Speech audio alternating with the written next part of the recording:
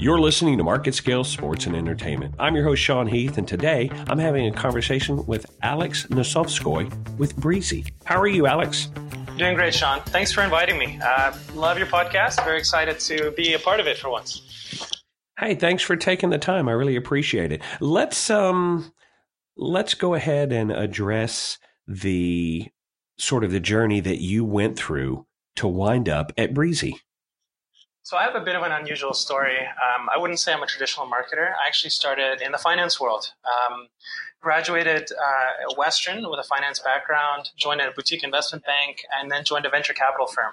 And so at that VC, I've spent quite a bit of time just learning about startups, what makes them tick. And ultimately, you end up picking up a lot of skills along the way. So it's really a growth consulting mindset. And you get deeply involved with our portfolio companies in a way that makes you a bit of an expert in all kinds of areas. And couple that with my background in graphic design, web development, or the agency world. I ran a small boutique agency here in Toronto throughout university and a little bit after that. And so these two things kind of created this data-driven marketing role for me. And so as I was ending my tenure, so to speak, at the VC firm, I was looking at opportunities where I can apply my skill set. And I found Breezy. And Breezy is an incredible company because unlike most startups, they're very much almost not a startup. You know, they're profitable, they're scaling very fast, they're working with big names and solving really serious problems in sport and actually entertainment in general. So that's what really got me excited to join the team. I had met Anna and Sammy earlier, and it started more of a sort of a friendly conversation and turned more into a serious discussion about like, hey, maybe I could join this team and really make an impact. Now, you are the marketing lead there at Breezy, and you do have an interesting skill set, having come from the VC side and also your design side. So that gives you sort of a neat lens to look through things. From your viewpoint, have you seen any trends over like maybe the last year to 18 months in the industry that have really sort of made you sit up and take notice? If you're asking about trends more on the sports side, there are many. But the biggest one that I see is that, at least in sports, everything is almost too consumption focused. So a lot of the innovation that's happening in sports is usually around broadcasting. So you're seeing, VR, you're seeing second screen activation. So imagine you're sitting at your TV and you pull out your phone and there's like an app for the team. And when it comes to actually engaging fans, most of the activation happens actually within the stadium, but it never leaves the stadium. And that's why I think Breezy is so important because we try to solve that problem. Let's take a side street here for just a moment. You talk about the way that broadcasting is changing, the way that content is pushed to customers. How much of an impact does the way consumers have decided they want to interact with sports from a digital standpoint? How much is that driving the evolution of the industry? I think if you give consumers a choice, they would always prefer to interact than to just passively consume. But for them to want to interact, it has to be meaningful and it has to be a truly enjoyable experience. So, for example, VR is sort of a step forward in that the consumer feels like they are sitting maybe in the stadium or they're at the event, or maybe they're even seen through the eyes of the athlete. But it's still a bit of a passive way to consume content. I mean, truly creative things would be to, obviously the most extreme would be to actually play the sport, but I'm not sure they'd let me anywhere near a professional pitch. Creative content production, people sharing images, people, writing notes, people, I almost can't think of them because any sort of creative activation in that regard, any sort of creative way to actually get involved with the thing that you love is always incredibly powerful, and it actually takes a lot of thought to build an experience that is worth investing time into. It's almost as if there's a reimagination or reinterpretation of what watching a sporting event actually means. How are you approaching sort of this different mindset? Well, So in a personal context, sports has always been really incredible because you get highly involved in it emotionally. It's not really intellectual, or maybe it is for some people with stats these days, but it's very much emotional investment. And interacting with sports can mean many things to many people. For some, it might mean betting. For others, it might mean sharing their passion with the world. And for us here at Breezy, what's exciting for us is to let people share moments that they care about with their friends. Maybe it's worth to give you maybe 2 seconds on Breezy a little bit, just so our listeners can have a bit of context. For fans, Breezy is basically a personal Jumbotron experience. So imagine you're at a game, you go to an event website, you type in your seat number, and then one of our robotic cameras finds you in the stadium. You have 30 seconds to control it, all your friends get in the shot, and then you snap this fun group photo, and then you share it with the world. So our main clients are, the US Open, Philadelphia 76ers, and it's really a way for them to learn about their fans and to engage with them. But for fans, it's just an incredibly authentic way to share their experience with their friends and their family. And we think facilitating opportunities for fans to create content of their own and engage with their friends and family through the lens of sport is, I think, the best way to get their interest, because arguably people love themselves more than anything. And if you tie them to their passions, which is sport, it's a very powerful cocktail. Hold on. So let me make sure I understand this. You just said that I would have a way to get up on the Jumbotron. Are you serious? I never get on the Jumbotron unless I'm taking a big, ridiculously embarrassing bite of, a hot dog or nachos. It's a bit of okay, well, you know what? I can't say that you get on the Jumbotron because I would be misleading. But you do get a sort of a personal Jumbotron experience that you get to share with the world. So when you share a photo and friends see you, it's as if you were on the Jumbotron, and if you're clever enough, you can make it seem like you were.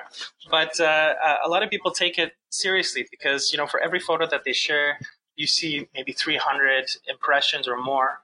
People engage with it, so it's really not unlike being on the Jumbotron in that a lot of people still get to see you, and we've had not only fun photos, but we had even at a recent game we've had 2 proposals, which was pretty exciting for us.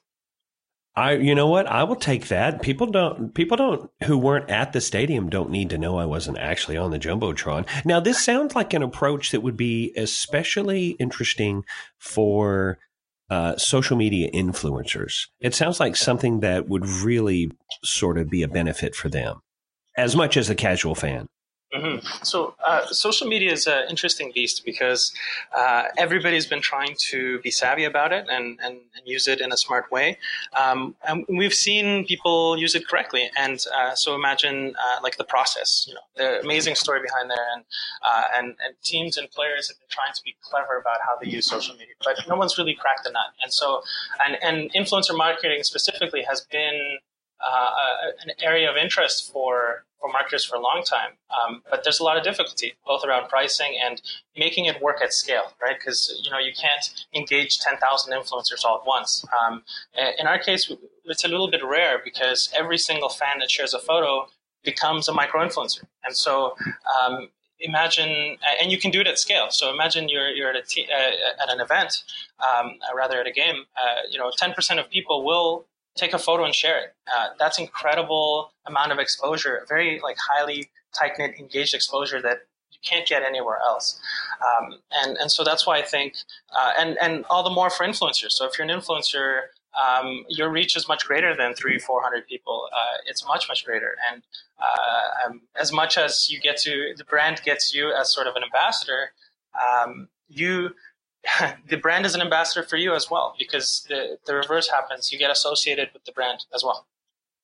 It seems like social media has a tendency to be more attractive to the millennials, but you've taken the approach that anybody can be a social influencer.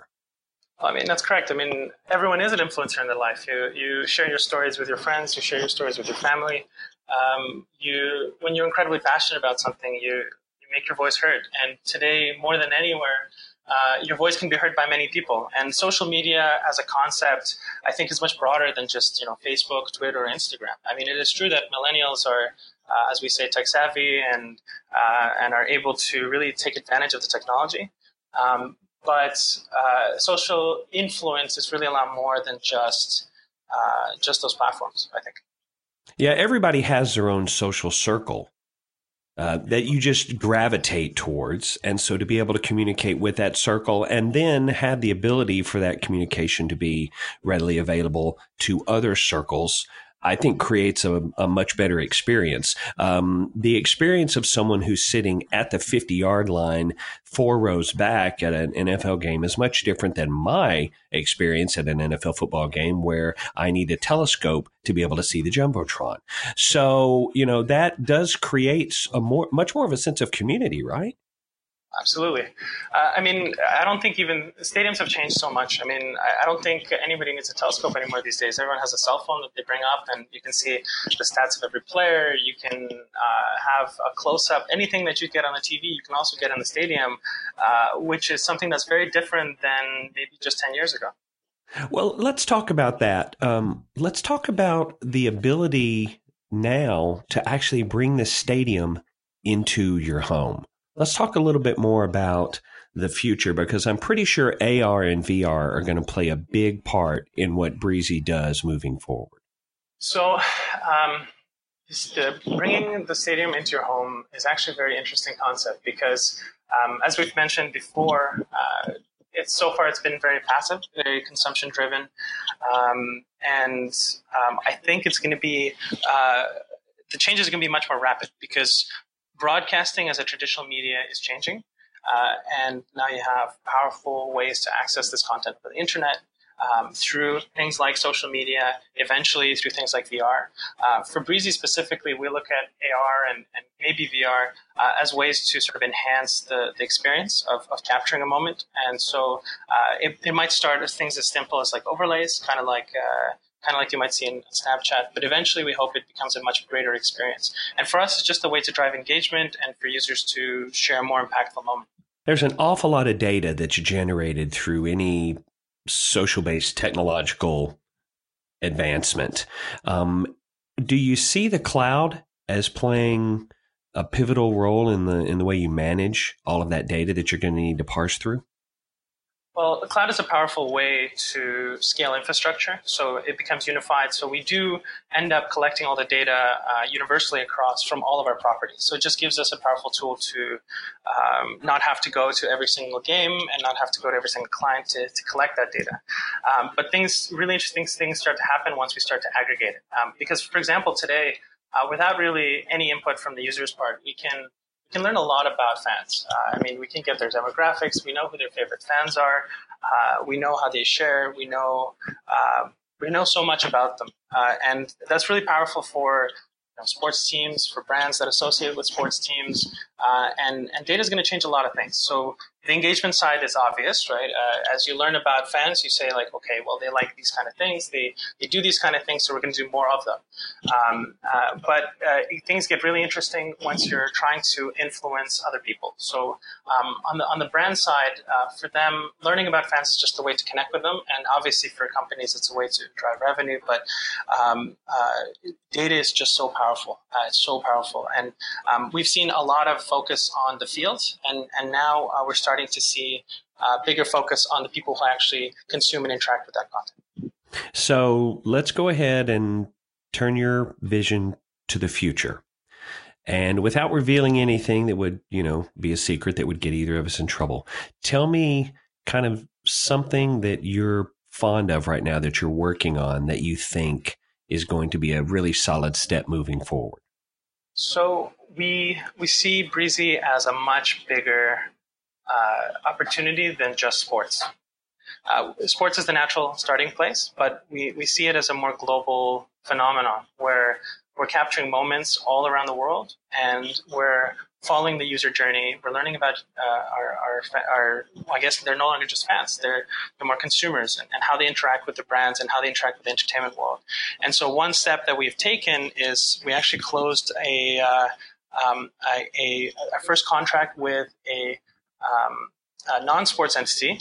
It's actually a landmark, and we'll be applying our technology into areas outside of just sports. And by doing so, we think we take a step closer to that bigger vision.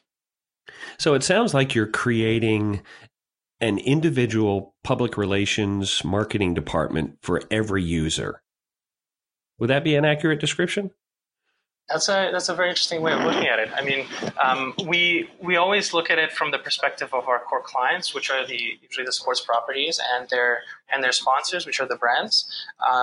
But it is definitely the case that when a user shares their photo or their moment, for them it's also a powerful experience, and it actually makes them look more interesting. It makes them look good too. So, in a way, indirectly, I guess it is kind of a PR department for every individual.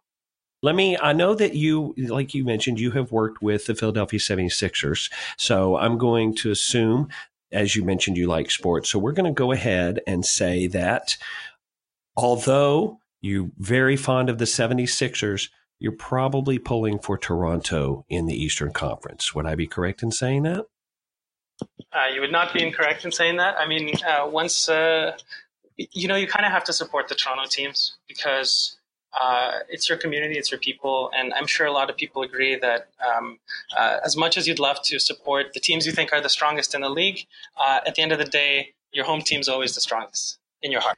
Well, I always say a fan's got a fan. So I wish you continued success, and I want to thank you for taking the time today. It really has been interesting. Today, I've been talking with Alex Nosovskoy with Breezy. Alex, thank you so much. Thanks so much, Sean. I appreciate it. Thank you for listening to this episode of our podcast. If you'd like to find out more or listen to previous episodes, go to marketscale.com/industries. And if you have a chance, subscribe to the MarketScale publications for the latest articles, videos, and podcasts from your favorite industries.